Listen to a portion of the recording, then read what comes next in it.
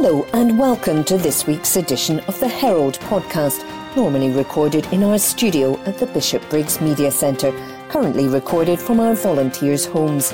To keep in touch with us, use our social media platforms, Facebook, Instagram and Twitter, which are all at Q and Review. That's CUEANDREVIEW. Or get in touch via information@qandreview.com. That's information at CUEANDREVIEW.com. Please like and share our podcasts and give us any constructive feedback. The Herald Scotland, Wednesday, 5th of May, 2021. Strike Warrior. Fears over environmental impacts of major military exercises in Scotland by Caitlin Hutchison. Scottish CND, Campaign for Nuclear Disarmament, has responded with anger and concern to the NATO exercise Strike Warrior, largely taking place in Scotland from next week. Scotland is to play host to elements of Exercise Strike Warrior 21, one of the largest military exercises of its kind, which has prompted fears over the potential environmental impacts inflicted on Scotland's waters. The exercise will run from May the 8th to 20th as part of the final preparations for the first deployment of the UK's Carrier Strike Group, CSG, next month. HMS Queen Elizabeth, the Royal Navy's fleet flagship at the centre of the CSG, will deploy shortly after the completion of Strike Warrior. 10 nations will take part, with 31 warships, 3 submarines, 150 aircraft and around 13,400 military personnel involved. It will include 1,500 ground troops at military ranges across the country and maritime exercise areas off the west and north coasts. Australia will join NATO nations, the UK, the US, Denmark, France, Germany, Latvia, the Netherlands, Norway and Poland in taking part with 34 naval units. Exercise activity will also be held in the North Minch to the west of Ullapool, involving fast small boats, both civilian and military, with GPS denial operations off the west coast. Mine countermeasures operations will take place in areas around Campbelltown and Loch Ewe, while joint firing activity will take place at Cape Wrath Weapons Range, Garvey Island and the Quinnipiac Hebrides Range. The 150 aircraft involved will operate from RAF Lossiemouth, Prestwick Airport and Stornoway Airport. The exercises will mirror a broad range of crisis and conflict situations which would happen in real-world operations. However, Scottish CND, founded in 1958, have expressed their anger at the war game and accused it of being irresponsible in the midst of the coronavirus epidemic and climate crisis. The organisation's main activities include campaigning for the abolition of nuclear weapons and other weapons of mass destruction. Lynn Jamieson, chair of the Scottish CND, said, "The UK government has not been coy about this war game. This aggressive behaviour is utterly infantile and irresponsible in the midst of a pandemic and a climate crisis, when the clear and urgent challenge is to learn to collaborate for the safety of us all and the future of the planet. It will involve a colossal addition to the carbon emissions and a foolish diversion of resources from socially vital services." Importing 1,500 personnel to the area during the pandemic shows a fundamental disregard for the current restrictions and for the people of the Western Isles and the Western Highlands. The Scottish CND says it wants something more wholesome for Scotland's waters in a bid to gain a reputation for peace, not war. Ms Jameson added, "We are already hosting a multitude of UK military bases and installations, and it is intolerable that we are also forced to be the military playground for the United Kingdom and NATO." However, the Ministry of Defence, MOD, has insisted it takes its environmental responsibilities very seriously, with the environmental impacts of military exercises always considered in their planning. Royal Navy spokesperson, Commander A.J. Stevens, said It is essential that the armed forces of the United Kingdom exercise to ensure they are ready to deal with the many threats posed to our nation. Joint Warrior is one of the many long-planned exercises that provide realistic training for not just the UK's forces, but provides an opportunity for our allies and partners to conduct joint training against a range of current and potential future threats. According to the MOD, environmental impact assessments were produced and findings implemented where required, including for the use of active sonar and live weapons in order to reflect all current and proposed protected wildlife areas within the exercise operating area. That includes the proposed Inner Hebrides and the Minches Special Area of Conservation, which is currently under public consultation. This article was written by Caitlin Hutchison. Recorded from the Herald on the 5th of May 2021, from the Sports section. BBC Scotland to show Scottish Premiership playoff semi-finals by Aidan MacDonald. Football fans will be able to watch live coverage of all the semi-final games in the Scottish Premiership playoffs. The ties, which will involve the winners of Raith Rovers and Dunfermline against Dundee, will kick off at 19:45 and take place on May 12th and 15th. The matches will air on the BBC Scotland channel. The winners will face whoever finishes second bottom in the top flight, and highlights of both of those legs will also be available on the BBC soon after the matches finish. Sky Sports retain the rights to show the playoff final for the Scottish Premiership. The agreement is part of a new 5-year deal in which BBC Scotland can show the Premiership quarter-finals and semi-finals. That article was by Aidan MacDonald. Recorded from the Herald on the 5th of May 2021. From the Sports section. Stephen Gerrard provides update on Jermaine Defoe's Rangers future by Christopher Jack. Stephen Gerrard has confirmed Rangers have opened discussions with Jermaine Defoe regarding an extension to his contract to keep him at Ibrox next season. The 38-year-old scored his 6th goal of the campaign in the 4-1 victory over Celtic on Sunday as Rangers secured a 4th Old Firm win this term and moved to within 2 fixtures, away to Livingston and at home to Aberdeen, of an unbeaten Premiership season. Gerrard has already secured the services of Alan McGregor and Stephen Davis for another 12 months as preparations begin for Rangers' title defence and return to the Champions League later this summer. Talks are also ongoing with the likes of Connor Goldson and Glenn Kamara over fresh terms towards them for their fine efforts, and Defoe is on the list of Ibrox stars that Gerrard is keen to keep as part of his squad next term. The Englishman is out of contract at the end of the season and will have a decision to make over whether he remains in Glasgow and continues working with his former international teammate at Ibrox. Gerrard said, "It goes without saying that Jermaine Defoe is someone I have the ultimate respect and admiration for. He's been a wonderful player, he's had a wonderful career. To get him up here in the first place was something I was keen to do, because I knew he would help the group in the way he goes about his business. He's a top professional. We're in talks with Jermaine at the moment about what's next for Jermaine, but we want to be really respectful. We want to give him the time to make his own decisions. I think he's at the stage in his life where we'll listen to Jermaine and see what he wants to do moving forward. We'll grow from there. I don't think it's right for me to divulge right now what's been said from my point of view and from his, but we'll certainly respect Jermaine in terms of his own decisions moving forward." That article was by Christopher Jack.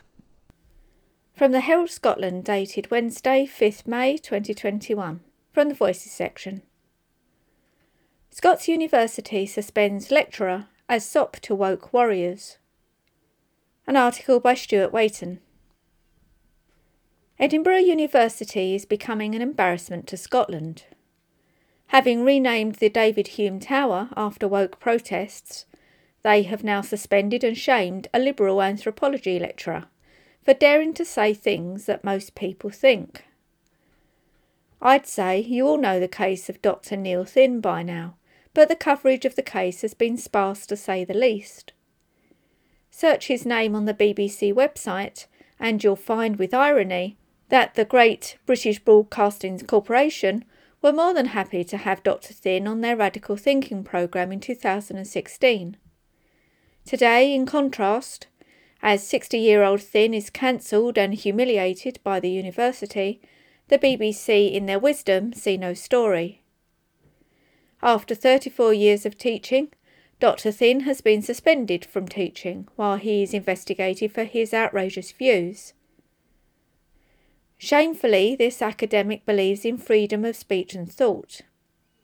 Worse still, he thinks J.K. Rowling might have a point about transgender people, and he has dared to suggest that having an anti-racist conference at Edinburgh University that excludes all white people may not be the best way to fight racism. You can find Thin's offensive opinions online. His views on race are very similar to those of Martin Luther King. He is a universalist.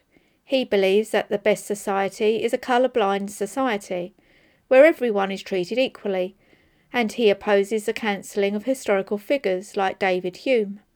Shame on him. Our politically and emotionally correct university administrators, no doubt helped by inhuman resources, have, I'm sure, acted appropriately, followed the correct procedures, and are only interested in the well-being of students. But when did the well-being of students mean trampling upon the principle of academic freedom and freedom of thought and debate? And when did this well-being issue mean that you follow the lead of the 0.1% of complaining students to the detriment of the rest? Online comments accuse Dr. Thin of having offensive, bigoted, racist, misogynistic, transphobic views that trigger students.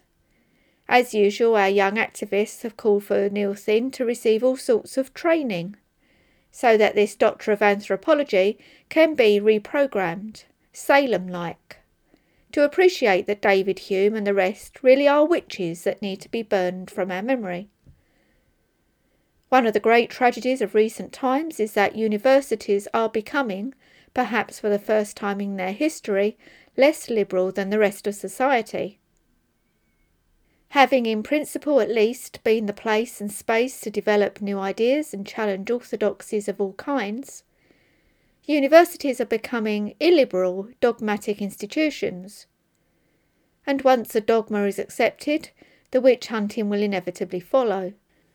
University UK, the body that represents university heads, for example, last year published their report, Tackling Racial Harassment in Higher Education. In it they endorsed the highly contested views of critical race theorists regarding decolonisation of the curriculum, the idea of microaggressions, and the existence of white privilege. Elsewhere we find that Middlesex University has announced that it formally rejects the government's race report and acknowledges the existence of systemic and institutional racism. What other contested opinions, I wonder, will our universities formally reject, so that only certain opinions and academics are given the rubber stamp of approval? Perhaps we could start tattooing a big letter R on the heads of racist academics like Dr. Thin, as a new form of trigger warning for students. What has happened to Neil Thin is happening all over the university sector. Here you will find both academics and perhaps more worryingly students facing our cancel culture for expressing certain opinions. Few make the press, and in many cases people simply keep their heads down and avoid saying, teaching or writing about certain issues. Make no mistake, what we are witnessing is a modern form of witch hunting by the very institutions that should be at the forefront of promoting an open liberal education. A spokesman for the University of Edinburgh said, "As a university, we are committed to upholding the rights to freedom of expression and academic freedom, and facilitating an environment where staff and students are able to inquire, study and debate. Any complaints received as a result of such matters are treated seriously and are subject to the university's standard internal procedures." This article was by Stuart Waiton. The Herald, Thursday the 6th of May 2021. News. Coronavirus Scotland. COVID anxiety syndrome is cause for concern, says Scots expert. This article is by Caitlin Hutchison. The coronavirus pandemic has made socialising in person nigh on impossible for over a year now, so it's no wonder many people are feeling nervous about restrictions easing, and the emerging phenomenon of COVID anxiety syndrome is on the rise. If you suffer from it, you might feel reluctant to use public transport, apprehensive about developing a cough, or uneasy when in close proximity with other people. But it's not just about feeling a bit nervous at the prospect of mixing with strangers. It's a mental health disorder that can affect work, school, and your daily routine. It can have devastating impacts on a person's life. Dr. Chris Hand of Glasgow Caledonian University, GCU, is a lecturer in psychology and believes anxiety surrounding COVID-19, while at some levels is to be expected, can become a serious cause for concern. According to Dr. Hand, COVID anxiety syndrome is a special type of psychological response related to the pandemic, which seems to be a specific reaction to the threat of infection and illness. It's especially evident in individuals who were susceptible to anxiety and depression prior to the COVID-19 pandemic, he explained. It's basically a malfunction of our typical coping strategies and our general ability to monitor for signs of threat to ourselves and those around us. And at a time when many of us are likely on edge and seeking supplementary coping strategies, it's important to keep an eye on any behaviours that develop which could prove damaging to our mental health. It's hard to pick apart what is a typical response to the real and obvious threat of infection and illness, and what is problematic behaviour, Dr. Hand said. It's fair to say that many of us are a wee bit more hesitant about doing certain things than we would have been before. For example, we might be less confident or comfortable in using public transport. We might all be a bit more aware of developing a cough or feeling unwell. We might be more likely to monitor how close we are to others and how close they are to us. Dr. Hand also stressed that feeling apprehensive about our health is perfectly normal, but said it should be cause for concern if it becomes chronic and starts to disrupt other aspects of our lives. For the GCU lecturer, if people can't think of anything else but getting infected or being ill, they may start engaging in unhealthy behaviours, such as having a really strong reluctance to resume activities that have been deemed safe by public health authorities, or a heightened sense of fear and anxiety, even in situations when all parties are following guidelines. For example, if someone has a very strong stress response, adrenaline rush, quickened heart rate, etc., and fear of COVID infection, if they see someone else in their supermarket aisle, even though it's clear that they will not come within 2 metres at any point, they're not touching the same goods and both parties are wearing masks, he added. Being a wee bit hesitant to go back to the pub, not really fancying getting on a bus is a typical response to a threat that is still very real, but completely refusing to leave the house for fear of contracting COVID, bleaching door handles multiple times a day are problems. But Dr. Hand said there are easy ways to ease anxiety if you find yourself feeling worried or uncomfortable. Following the guidelines as laid out by our local authorities is a big help, he explained. This helps you and helps others around you manage their own anxieties. Only do things that you're comfortable with. If you're not ready to get out and about in busy places, then hold off for a while. Dr. Hand also emphasised that just because you can do something doesn't mean you have to. Say no to invitations if you're not fully comfortable with the activity or the location or the other people who might be involved, he said. The best thing that we can do is take control of our own situations. Hobbies are helpful: reading, cooking, jigsaws, watching fictional TV and films, listening to music, singing, dancing, being active. All these things can be really helpful. and try to take breaks from the news cycle. Maybe allot yourself a narrow time window per day for catching up on any COVID news. Crucially, Dr. Hans said it is totally normal to be apprehensive about illness, especially due to the way the COVID-19 pandemic has dominated our lives over the past year, and he is hopeful we'll soon be back to normal. As restrictions ease, we'll adapt, he said. We'll start to do things in more psychologically busy environments. We'll tune out the COVID thinking and start to enjoy other things again. However, that doesn't mean that everyone will spring back to normality at the same pace, and some of us will need longer to adjust. It's important that we are all respectful of the fact that different people will take longer to adjust, and that for a number of people, it may be a very difficult transition, he explained. Not everyone experienced the last 14 months or so equally, and neither will we all experience these next steps equally. New research suggests 1 in 5 may have COVID anxiety syndrome, where they're locked in a state of continuous anxiety and fear of contracting the virus. The research by London South Bank University, LSBU, found 1 in 5 of 286 UK-based survey participants scored highly on the COVID-19 anxiety syndrome scale in February and used forms of coping such as a constant attention to threat, worry, avoidance and excessive checking.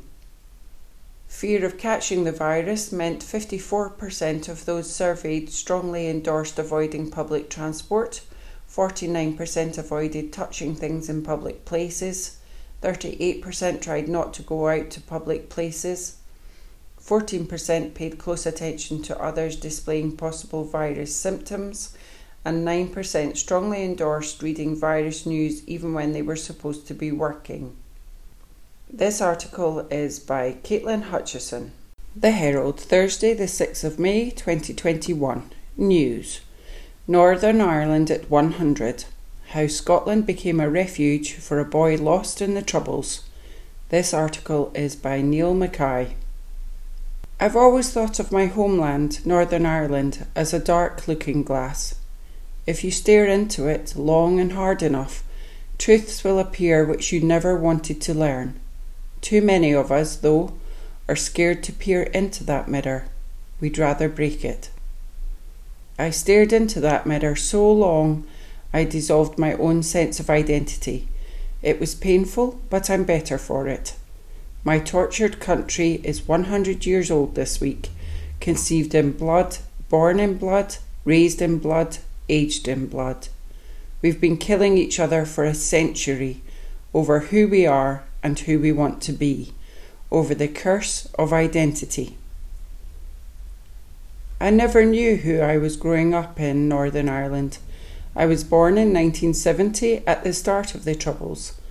What a craven euphemism for ethnic civil war. My father came from the Ulster Protestant Loyalist tradition, my mother from the Irish Catholic Republican tradition. So what was I? Even then, this muddle of identity wasn't as clear-cut as just another mixed marriage. It's a cruel absurdity that my country even had a term, mixed marriage, for love that crossed religious boundaries in the 20th century, though in many ways we've never escaped the 1600s.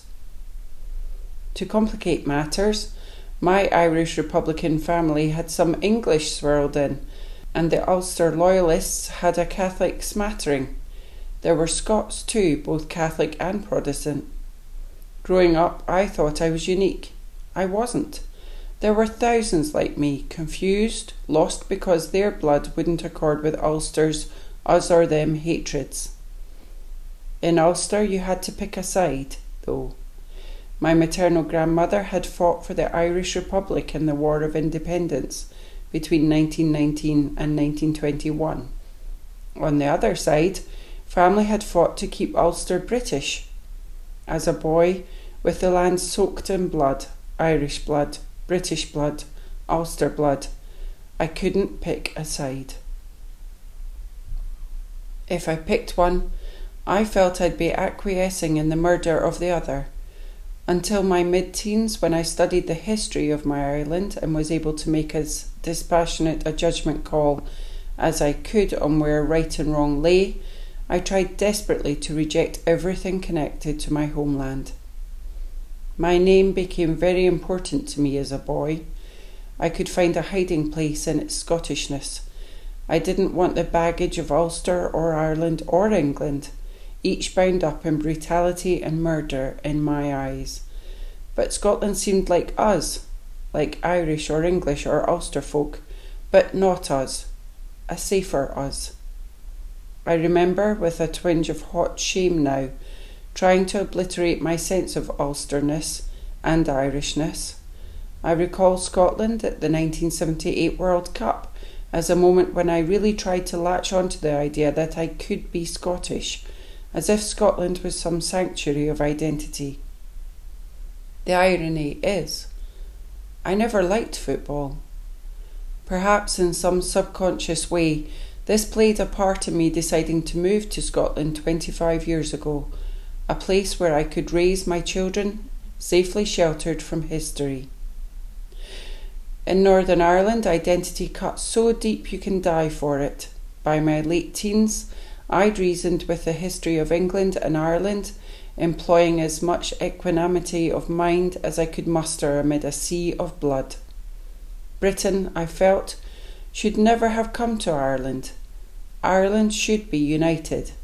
This I still believe. I want to see my island whole again.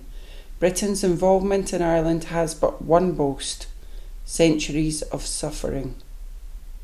I don't identify, though, as an Irish nationalist or Republican.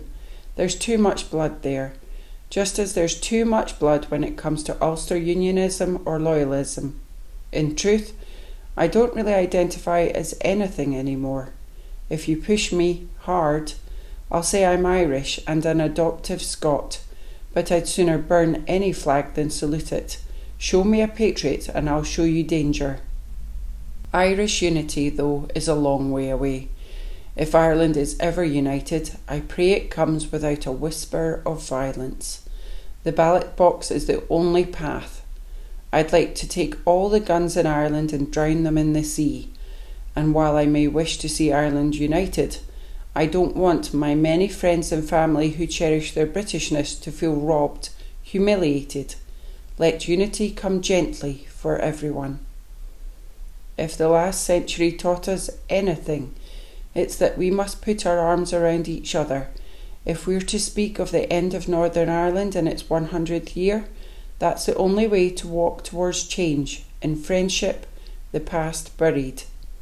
I fear that's wishful thinking by an exile, and exiles, while they see their countries clearly, are always utopian.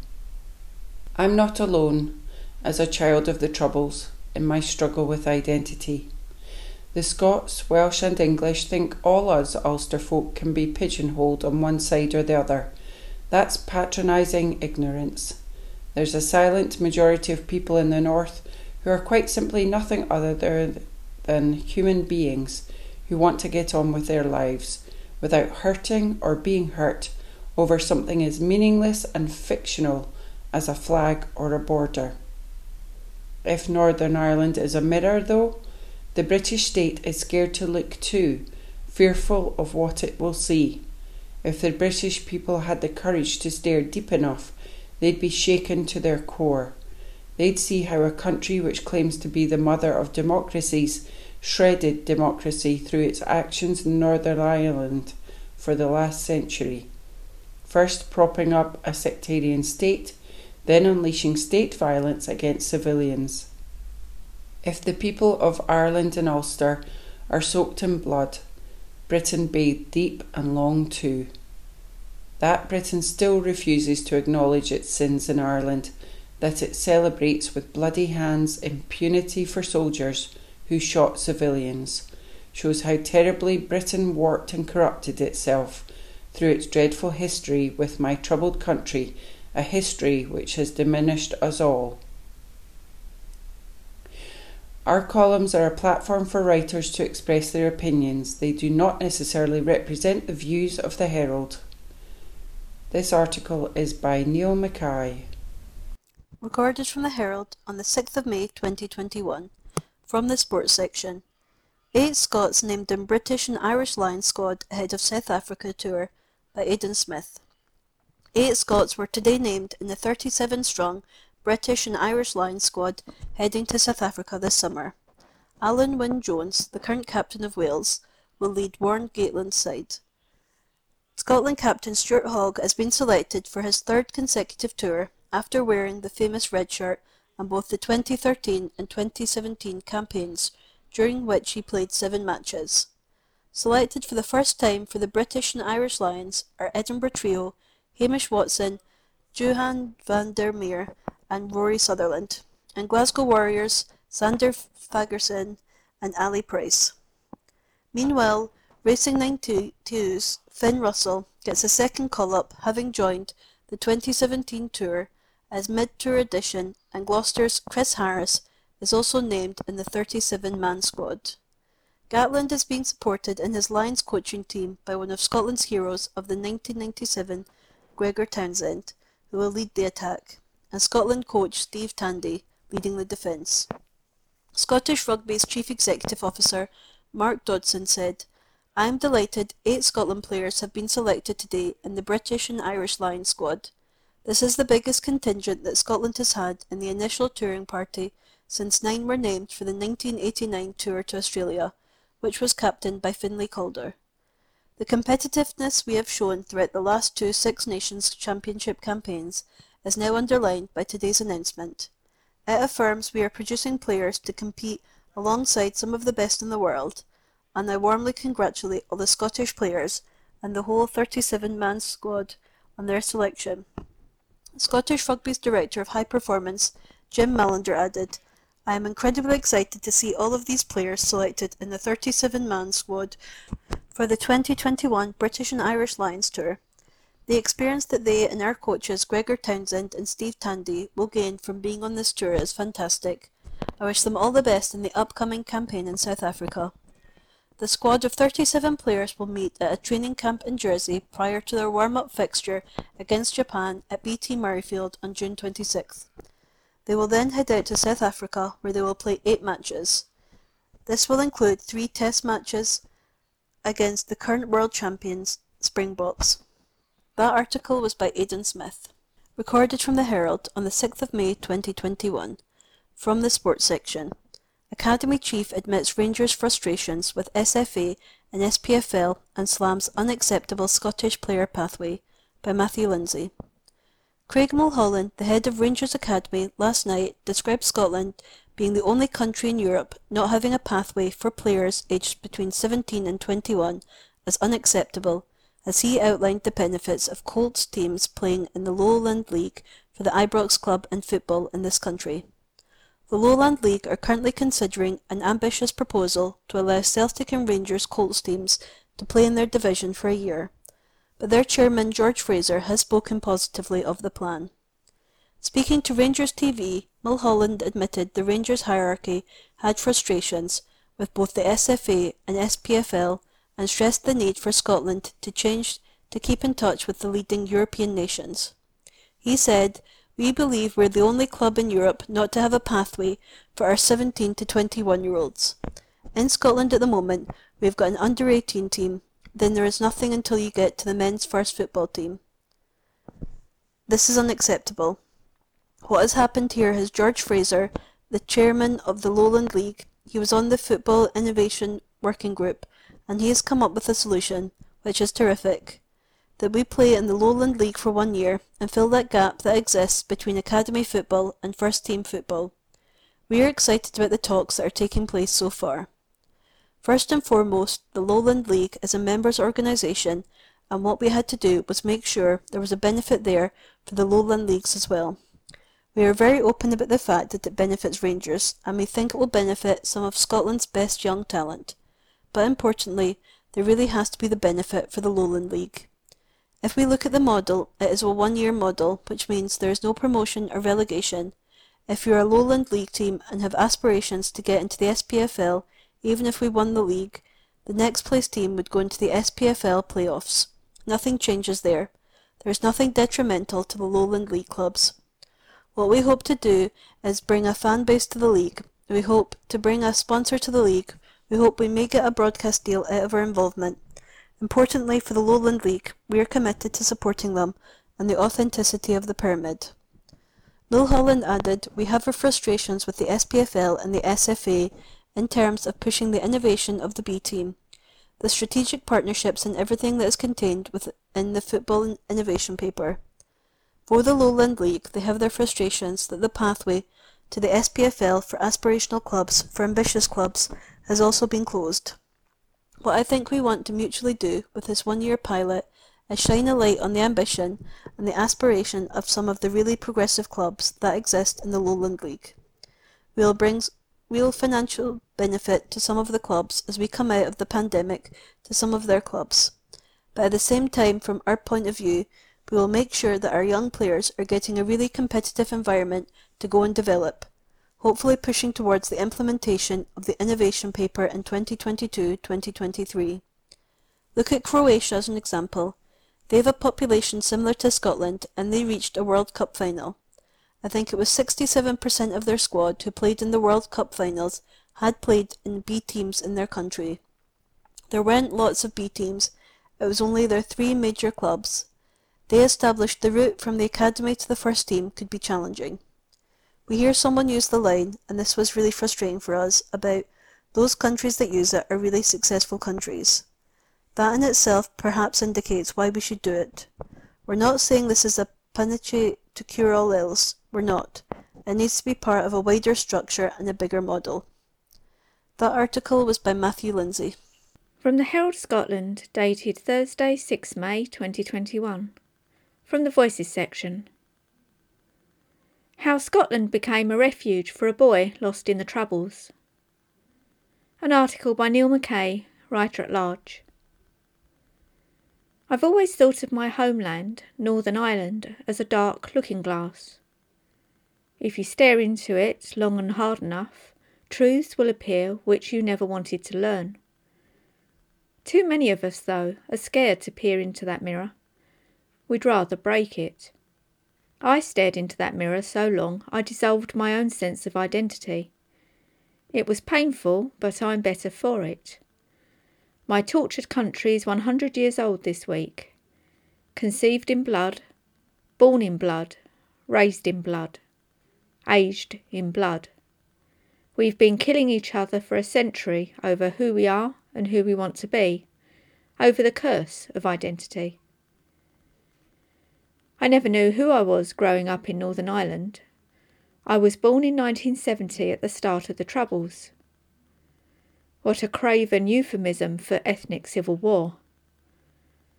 My father came from the Ulster Protestant Loyalist tradition, my mother from the Irish Catholic Republican tradition. So what was I? Even then, this muddle of identity wasn't as clear-cut as just another mixed marriage.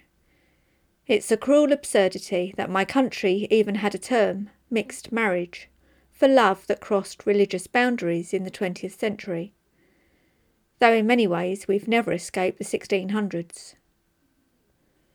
To complicate matters, my Irish Republican family had some English swirled in, and the Ulster Loyalists had a Catholic smattering. There were Scots too, both Catholic and Protestant. Growing up, I thought I was unique. I wasn't. There were thousands like me, confused, lost, because their blood wouldn't accord with Ulster's us or them hatreds. In Ulster you had to pick a side, though. My maternal grandmother had fought for the Irish Republic in the War of Independence between 1919 and 1921. On the other side, family had fought to keep Ulster British. As a boy, with the land soaked in blood, Irish blood, British blood, Ulster blood, I couldn't pick a side. If I picked one, I felt I'd be acquiescing in the murder of the other. Until my mid-teens, when I studied the history of my island and was able to make as dispassionate a judgment call as I could on where right and wrong lay, I tried desperately to reject everything connected to my homeland. My name became very important to me as a boy. I could find a hiding place in its Scottishness. I didn't want the baggage of Ulster or Ireland or England, each bound up in brutality and murder in my eyes. But Scotland seemed like us, like Irish or English or Ulster folk, but not us, a safer us. I remember with a twinge of hot shame now trying to obliterate my sense of Ulsterness and Irishness. I recall Scotland at the 1978 World Cup as a moment when I really tried to latch on to the idea that I could be Scottish, as if Scotland was some sanctuary of identity. The irony is I never liked football. Perhaps in some subconscious way this played a part in me deciding to move to Scotland 25 years ago, a place where I could raise my children, safely sheltered from history. In Northern Ireland, identity cuts so deep you can die for it. By my late teens, I'd reasoned with the history of England and Ireland, employing as much equanimity of mind as I could muster amid a sea of blood.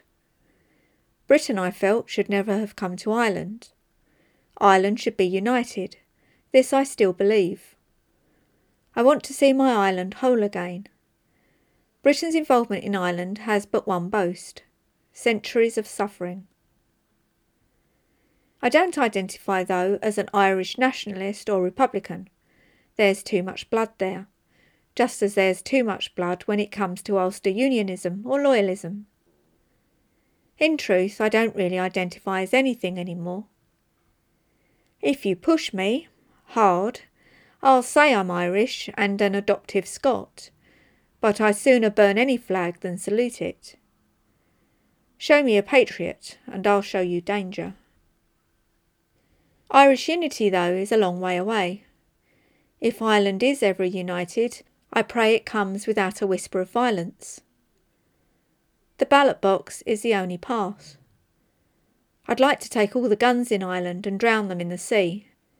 But while I may wish to see Ireland united, I don't want my many friends and family who cherish their Britishness to feel robbed, humiliated. Let unity come gently for everyone. If the last century taught us anything, it's that we must put our arms around each other. If we are to speak to the end of Northern Ireland in its 100th year, that's the only way to walk towards change. In friendship, the past buried. I fear that's wishful thinking by an exile, and exiles, while they see their countries clearly, are always utopian. I'm not alone as a child of the Troubles in my struggle with identity. The Scots, Welsh and English think all of us Ulster folk can be pigeonholed as one side or the other. That's patronising ignorance.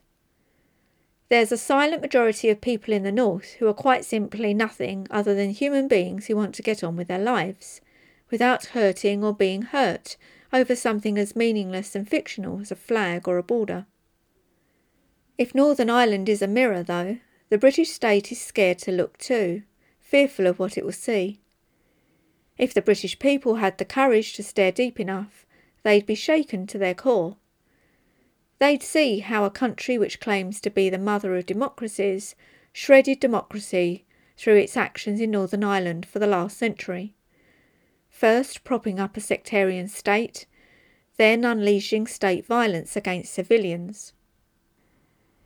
If the people of Ireland and Ulster are soaked in blood, Britain bathed deep and long too. That Britain still refuses to acknowledge its sins in Ireland. That it celebrates with bloody hands impunity for soldiers who shot civilians shows how terribly Britain warped and corrupted itself through its dreadful history with my troubled country, a history which has diminished us all. This article was by Neil Mackay, writer at large. Herald Scotland recorded on Thursday, 6th of May 2021, Arts and Entertainments. A Theatre for Dreamers by Polly Sampson, Baird by Marianne Engel, The Pool of the Stars by Emma Donoghue. Paperback reviews by Alistair Mabbitt. A Theatre for Dreamers, Polly Sampson, Bloomsbury, £8.99. In 1960, 18-year-old Erica runs away from her domineering father in London, taking along brother Bobby and boyfriend Jimmy to the Greek island of Hydra, where a colony of writers and artists has coalesced around her mother's old friend, Charmian Clift, and her husband, George Johnson. From the sidelines, Erica is watching the drinking, sex and bickering going on in this bohemian enclave when couple Axel Jensen and Marianne Elin are split up by newcomer Leonard Cohen, who takes up with Marianne and makes her his muse.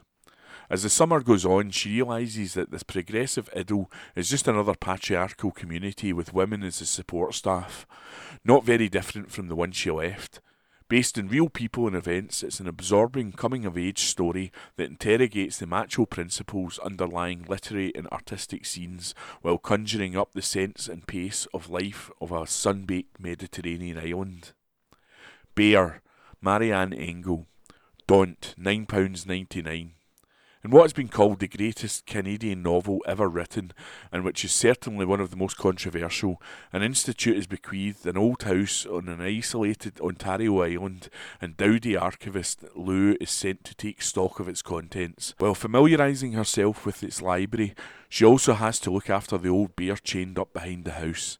To Lou, who feels old before her time and defined by the dusty relics she studies, the bear provides a connection to wildness and eroticism, and over the next few months they become increasingly intimate.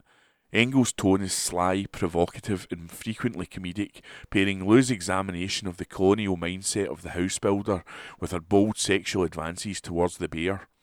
Originally issued in 1976, Engel's tightly focused, novella-length fable has lost none of its power. The issues it addresses of appropriation and indigenous culture still no closer to being resolved. The Pool of the Stars, Emma Donoghue, Picador, £8.99. Donoghue wrote this well before the pandemic, but its setting, Dublin during the 1918 flu epidemic, with wary inhabitants living under the constant threat of infection, feels uncannily contemporary. Nurse Julia Power works in a maternity ward, caring for infected pregnant women. In a short-staffed hospital, nurses like Julia are working themselves to exhaustion, helping women already weakened by poverty and malnutrition. She's joined by her capable assistant, Bridie Sweeney, and Dr. Kathleen Lynn, based on a real person who was a medic during the Easter Rising. Although compassion, female solidarity and dedicated service are at the core of the novel, Donoghue keeps the suffering in terrible conditions front and centre. The Pool of the Stars piles woe upon woe in uncompromisingly visceral imagery. If it loses its way towards the end, for the most part Donoghue steers it steadily, excelling in strong characterisation and a vivid sense of time and place. By Alistair Mabbitt. Herald Scotland recorded on Thursday, 6th of May 2021. Arts and Entertainments.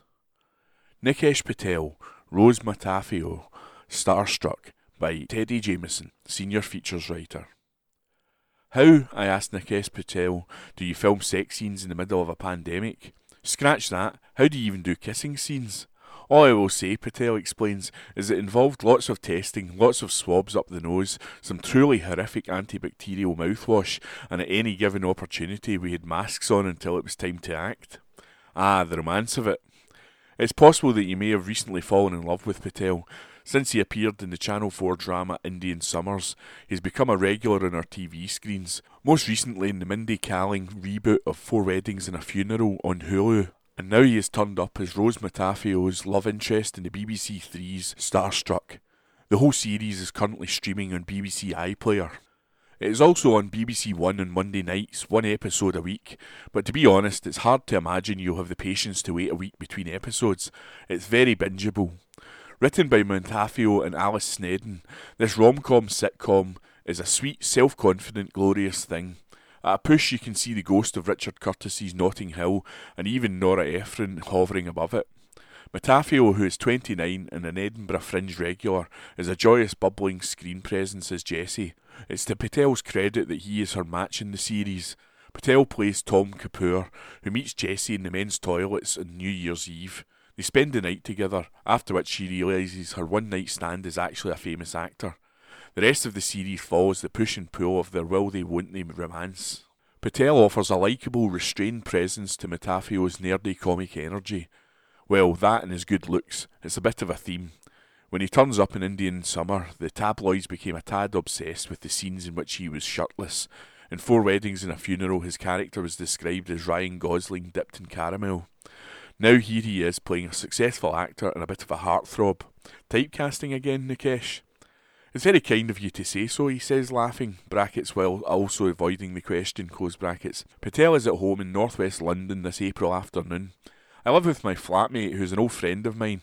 I feel like everyone who's living with someone in lockdown. We've had our own version of DIY couples therapy, he says. Patel was already a fan of Matafio's stand-up before he signed up for Starstruck, but reading these scripts was great. If you know her stand-up, you know what a wonderful voice she has. She's very honest. I think she gets something about what it's like to be obsessed over someone. Or even if you're just passionate about someone, it's a good sign when you're rooting for the couple and then you have to remember you're going to play one half of that couple. Playing a successful, handsome actor is easy money, presumably, I tell him. He doesn't put the phone down on me. The obvious thing is an understanding of the world that Tom is in, he concedes. Certainly my career is not in the same place in terms of the kind of fame that he has. I don't think I would particularly wish that. But there's an understanding of what the business is like.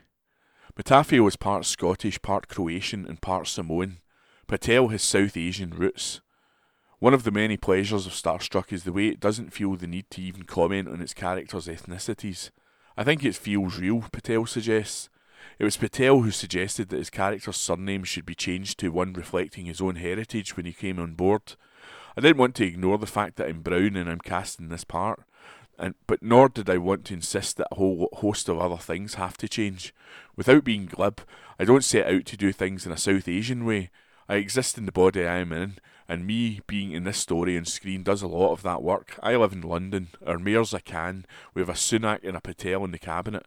I don't think it's going to break people's brains that I'm playing a Kapoor. It's a good time for British Asian actors, he thinks. This is the year that Riz Ahmed was an Oscar nominee after all, he points out. I think maybe a few years ago the term colourblind would have been held up as an end goal, but actually I think there is something more nuanced which is about being colour conscious. The filming of Starstruck happened between lockdowns, but like many actors he's been cooling his heels for much of this last COVID-infected year. It's been a struggle for many, he says, but there has been the odd good thing to come out of it. There was something about the start of lockdown when everything was just stopped. There were weeks when we didn't have to worry about checking in with our agents, and that allowed space and time to step back. I think one thing I've realised was one benefit of having done this for 10 years now is I've formed relationships and I've become aware of brilliant people I want to collaborate with and work with. Getting more of a sense of a community, particularly for my fellow South Asian creatives. As it stands, we've not really had the chance to collaborate before because the system is such that the stories we get cast in, there's space for one of us. There's a change I've noticed in the last years. More stories are being told that value or seek to improve representation. It's been really great meeting people at casting and going, won't it be great when we're not all vying for one slot and we're telling something together? And I think I've really taken that away from lockdown. It's going to take a bit of time channeling that energy, but it definitely has got my juices going to create and collaborate. Time for a quick Q&A, I tell him. Starstruck is a sitcom that has fun with pub quizzes, hash brownies, movie discussions, the etiquette of going out with actors and dating in general in the 21st century. The following questions are all drawn from what's said and done in Starstruck itself. What are your parents' names and which do you like more? My dad's name is Bharat and my mum's is Taralata. And I'm a mummy's boy, so I'm going to go for mum. Do you date actors or civilians? I have dated civilians, but I'm going to quickly jump on and say how objectionable the term civilian is. I have dated actors and non-actors. Do you eat bread? Brackets. In the series, his agent, played by Minnie Driver, reminds him not to, close brackets. Yes, Jesus, yes. Do you love a pub quiz? I really love a pub quiz. One of the saddest things about lockdown was the pathetic clinging on to the pub quiz experience by doing them on Zoom. With the best will in the world, it's just not the same. One of the things I'm really looking forward to, getting back in a pub and doing a quiz. When was the last time you were starstruck yourself? Oh, I know. Just before the pandemic happened, I was in LA and I remember seeing Chris Evans and I was like, that's Captain America. He's right there and he was in a t-shirt and jeans. I was pretty starstruck by that. Are actors boring? I think I'm pretty boring. I think a lot of them can be. Not all. I think a lot of them come alive in their work, and away from their work they're not particularly exciting. Or maybe that's just me. When was the last time you ate hash brownies? It would have been in Amsterdam a few years ago. And which is the best film in the Rush Hour series? It's definitely not Rush Hour 3. One last question. As everyone sits down to watch Starstruck, what's Patel's own favourite rom-com? The Princess Bride. I think that might be the most rewatched film in the flat over lockdown. That story doesn't work if you aren't completely rooting for Wesley and Buttercup. What does that make Nikesh Patel? A romantic as well as a romantic heartthrob? Starstruck is on Mondays on BBC One. The entire series is available on BBC iPlayer. By Teddy Jameson. The Herald, Friday the 7th of May 2021. News. Bradley Welsh, Sean Orman, convicted of murdering Trainspotting actor. This article is by Jodie Harrison. A hit man has been convicted of murdering Trainspotting T2 actor Bradley Welsh. Sean Orman, 30, was found guilty at the High Court in Edinburgh on Friday of shooting dead Mr. Welsh, 48, on his doorstep in Edinburgh's West End in 2019, a court official confirmed. The trial heard evidence that Orman gunned down Mr. Welsh with a shotgun after being paid £10,000 by gangland figures to carry out the attack. Mr. Welsh ran a boxing gym and was ambushed as he returned to his home in the city's new town on April the 17th that year. He appeared in Danny Boyle's 2017 sequel to Trainspotting. Orman was also found guilty by jurors of attempting to murder Mr. Welsh's friend David McMillan around a month beforehand, the court official said. He was convicted of attacking Mr. McMillan with a machete in Pitcairn Grove, Edinburgh on March the 13th that year, striking him on his head and body to his severe injury. The trial heard that police were warned about the plot to kill Mr. Welsh in the month before his death, after being alerted by a man called Dean White. Mr. White had told the court he was at his brother's house when Orman brought a wad of cash out and bragged about his plan to shoot the gym owner. Mr. White said, he said that his next hit he was getting £10,000 to kill Bradley Welsh. I went to the police and reported this before it happened. This article is by Jodie Harrison. The Herald, Friday the 7th of May 2021. News. Coronavirus in Moray. Under 40s offered COVID-19 vaccinations to control outbreak. This article is by Gemma Ryder. COVID-19 vaccinations are now being offered to under 40s in Moray in an attempt to combat an uncontrolled outbreak of the virus. People aged 18 to 39 who have not already received an appointment are to be contacted from Saturday, initially by phone and by letter from the middle of next week.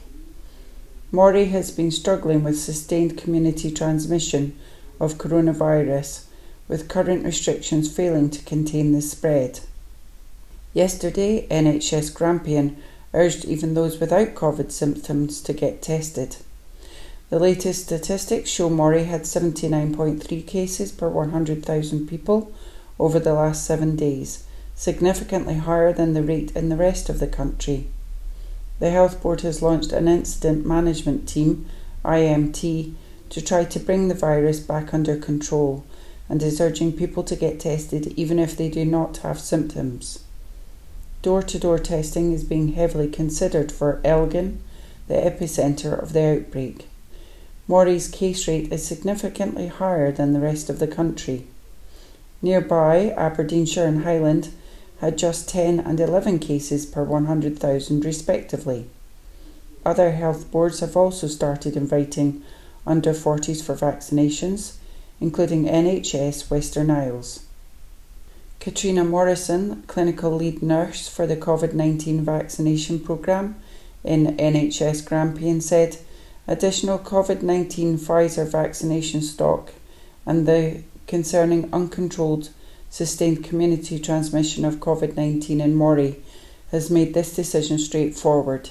It needs to happen quickly and our staff have been mobilised to speed up the process. Working together to reduce the spread in Moray will reduce the risk of further spread to Aberdeenshire and Aberdeen. The slightly accelerated delivery in Moray will not delay the programme or negatively impact on the work planned throughout Grampian. We urge the residents in Moray to make every effort to attend their allocated appointment time to help us protect them and the community.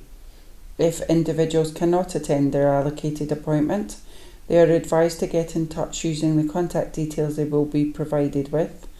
This is really important as it reduces the risk of any vaccine wastage. The Health Board said the Moray outbreak is concentrated in Elgin, but cases are also rising in Lossiemouth, Buckie and Keith. East and Bartonshire has the second highest number of cases in Scotland, with 37.7 per 100,000. This article is by Gemma Ryder. The Herald, Friday the 7th of May 2021. News. Keir Starmer, Labour has lost the trust of working people. This article is by Hannah Roger. Labour leader Sir Keir Starmer has admitted his party has lost the trust of the working people after they lost the Hartlepool by-election.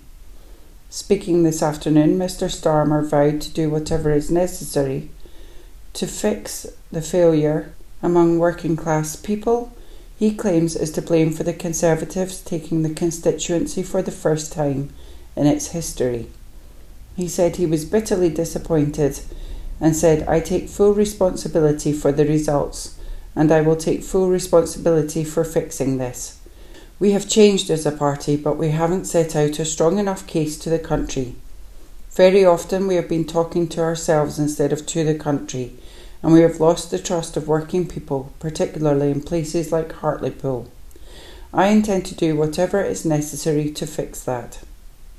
The leader has come under fire from all sides since the result was declared overnight, with several high-profile figures, including Lord Adonis, calling for him to step down.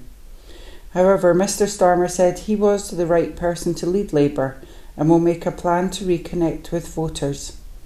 He said, "I will set out what change is needed over the next few days, and I'm absolutely clear in my mind and absolutely determined to do whatever is necessary to fix things and to make sure we can make that case to the country in a compelling way." He went on, "I will set out what we need to do to reconnect the Labour Party to the voters that have cast their verdict on us last night, particularly in places like Hartlepool." Several Labour grandees this morning sought to blame Jeremy Corbyn for the poor result, with Peter Mandelson, the former MP for the area, saying he was still casting a dark cloud over the party. However, MPs John McDonnell and Diane Abbott, allies of Mr Corbyn, denied it was related to the former leader and urged Keir Starmer to change tack. Ms Abbott said on social media, "It was not possible to blame Jeremy Corbyn for this result." She added, "Labour won the seat twice under his leadership. Keir Starmer must think again about his strategy." This article is by Hannah Roger. Friday, the 7th of May, 2021. The Herald Scotland, Sports Section. Stuart Robertson reveals details of Rangers Museum project ahead of 150th anniversary at Ibrox. Stuart Robertson, the Rangers managing director, is confident a new Ibrox museum will tell the history of the club and Glasgow as the champions enter their 150th year.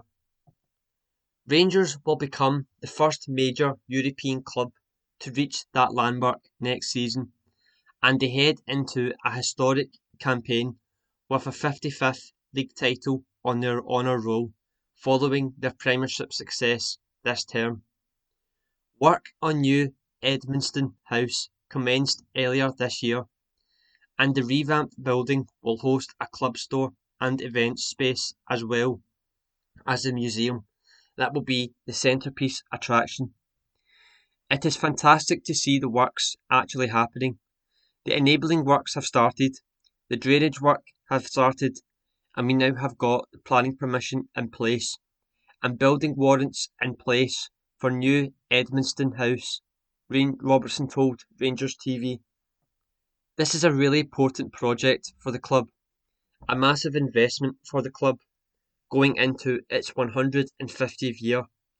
A key part of that will be the museum. People have talked for many, many years about Rangers having a museum.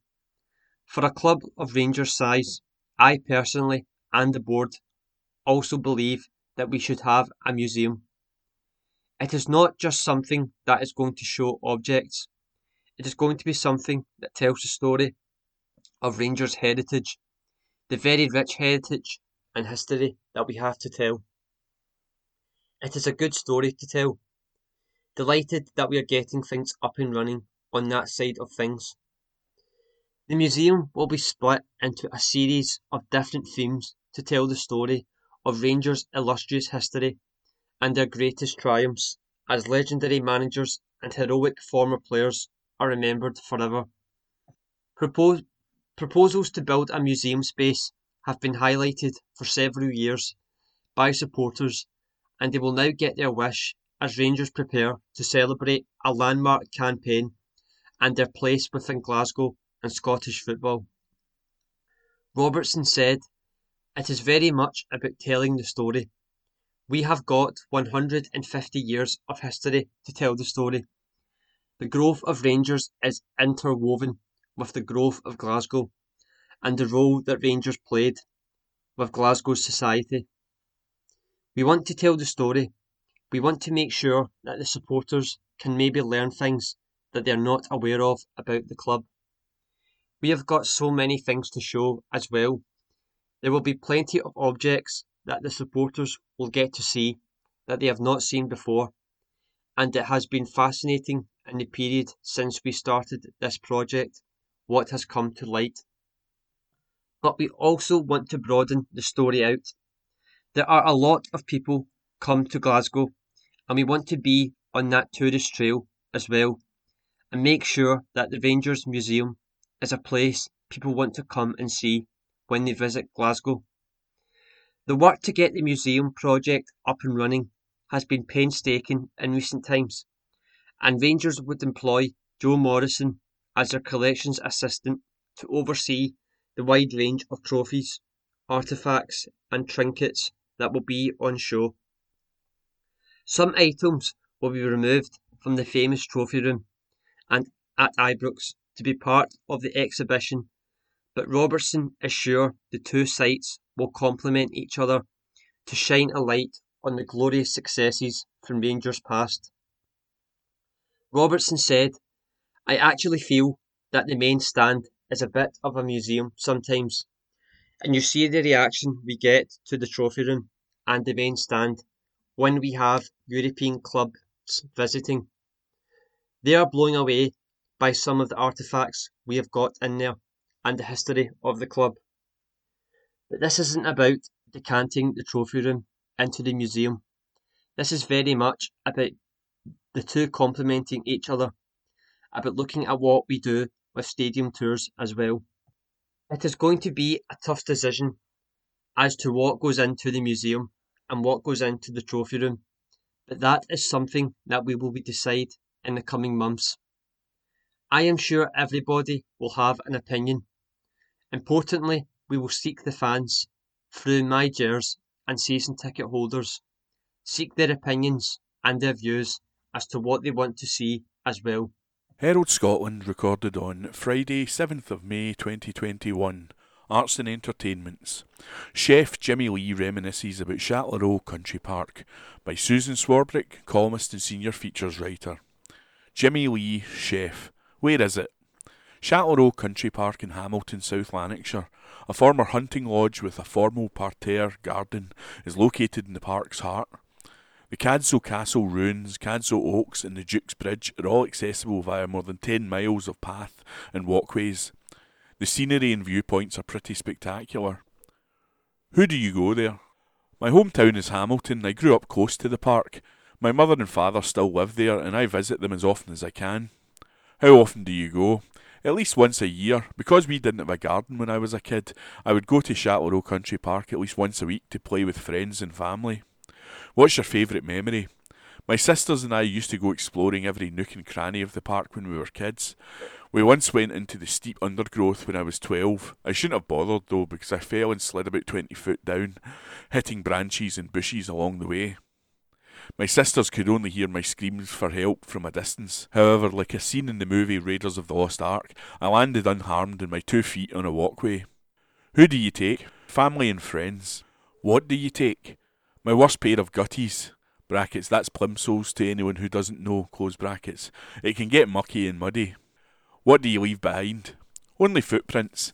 We need to protect our green spaces now more than ever.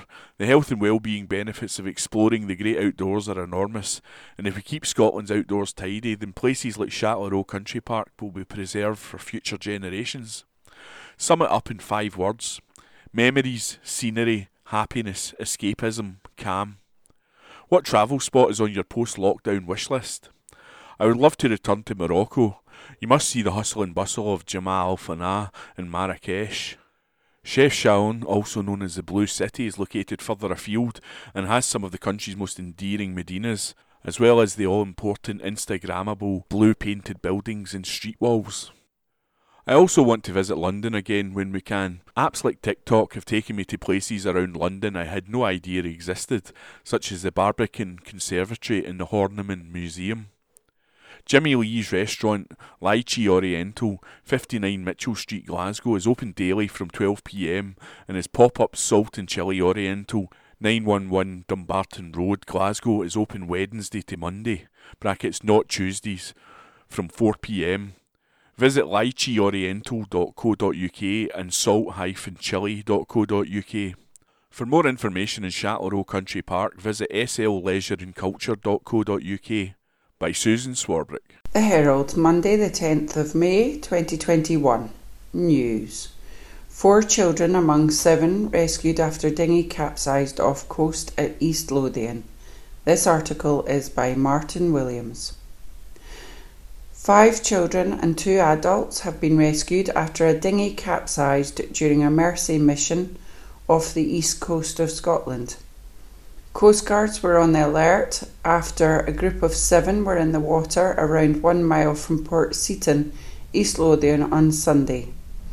The boat capsized after a group of 5 on board offered assistance to 3 paddleboarders.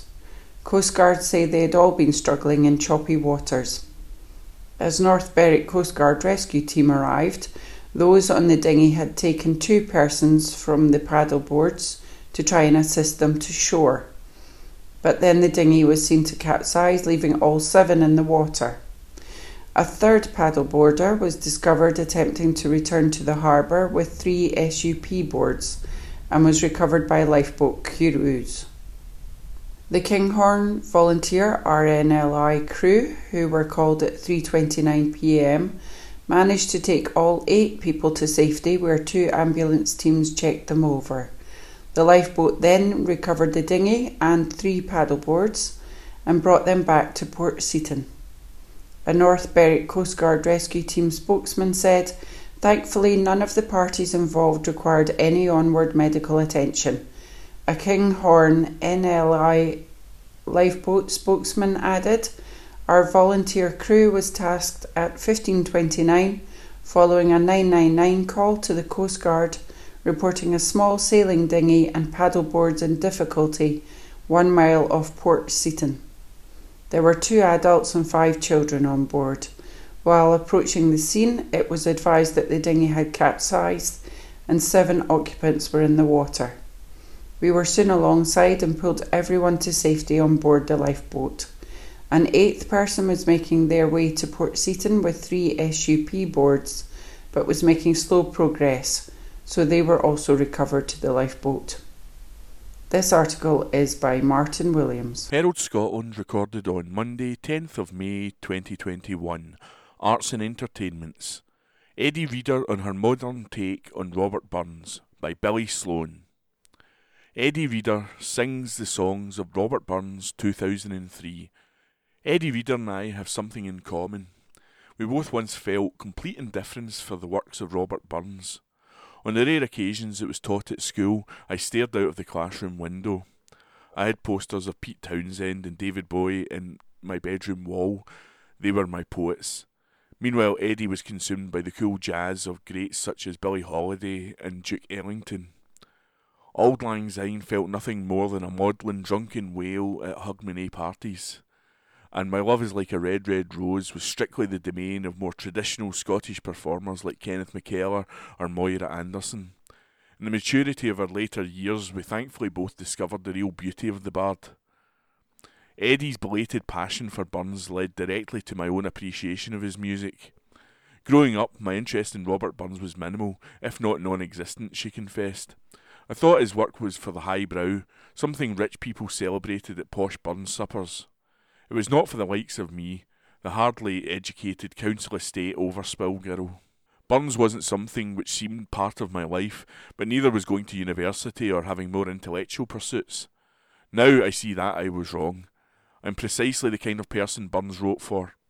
In 1975, the Reader family relocated to Irvine as part of the Glasgow housing overspill.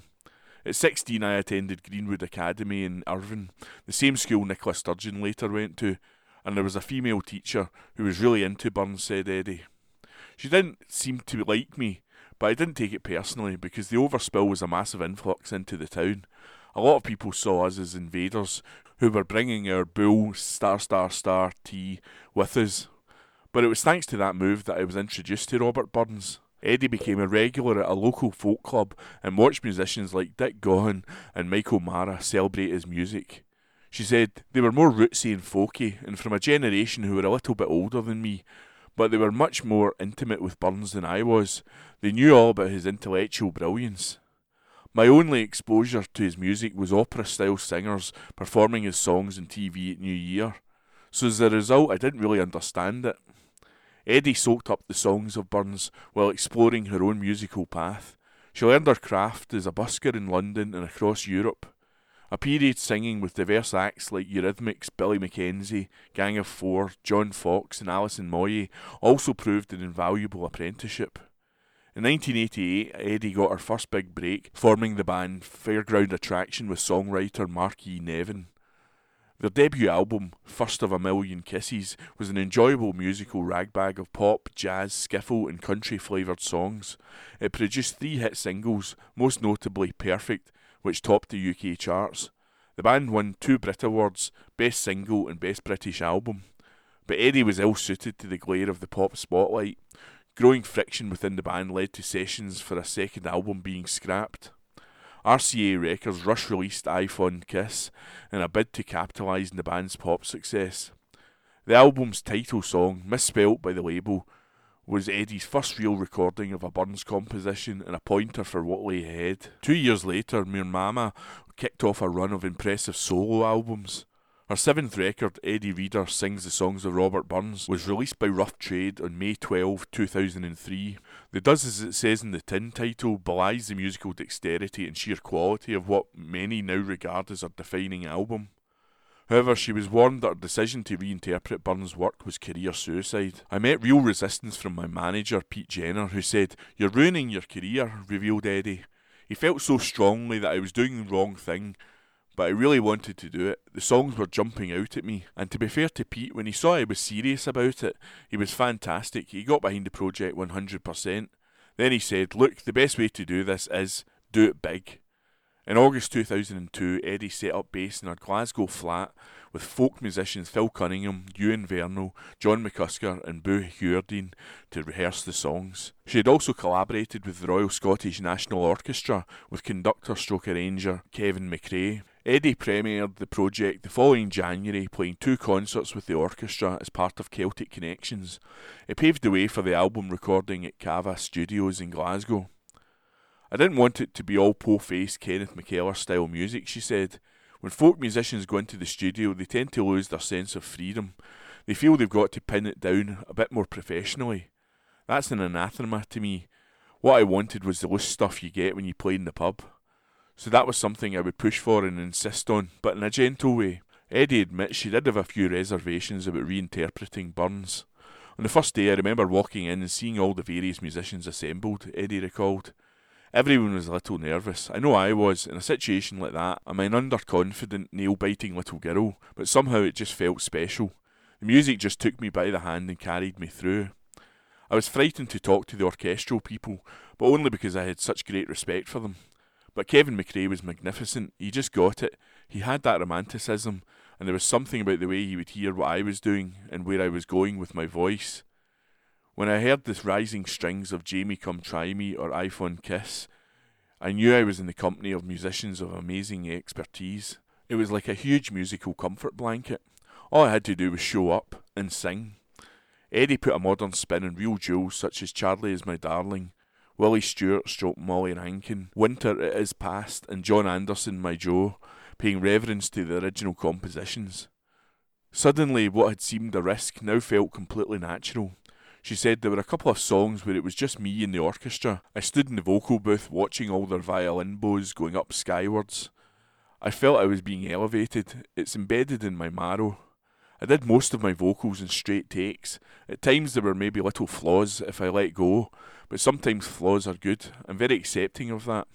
I am neurotic, but not so neurotic where I'd be doing 57 takes. I'd need to get it in the first 2 or 3.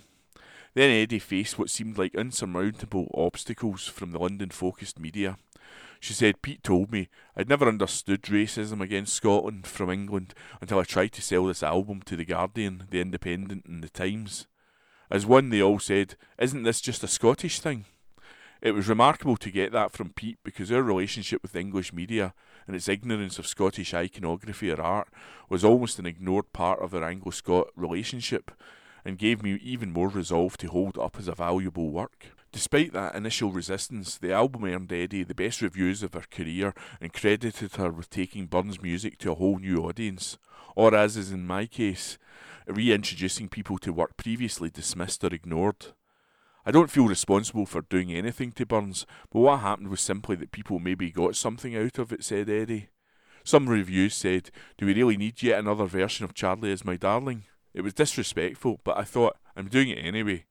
By making the album, I've ended up with something I'm very proud of because of the beauty it brought to me. It also gave me a bunch of songs I wasn't going to get bored of. Every time I sing them, they change shape. They're not stuck to a formula. It's the most pulsating form of music. The Billy Sloan Show is on BBC Radio Scotland every Saturday at 10 p.m.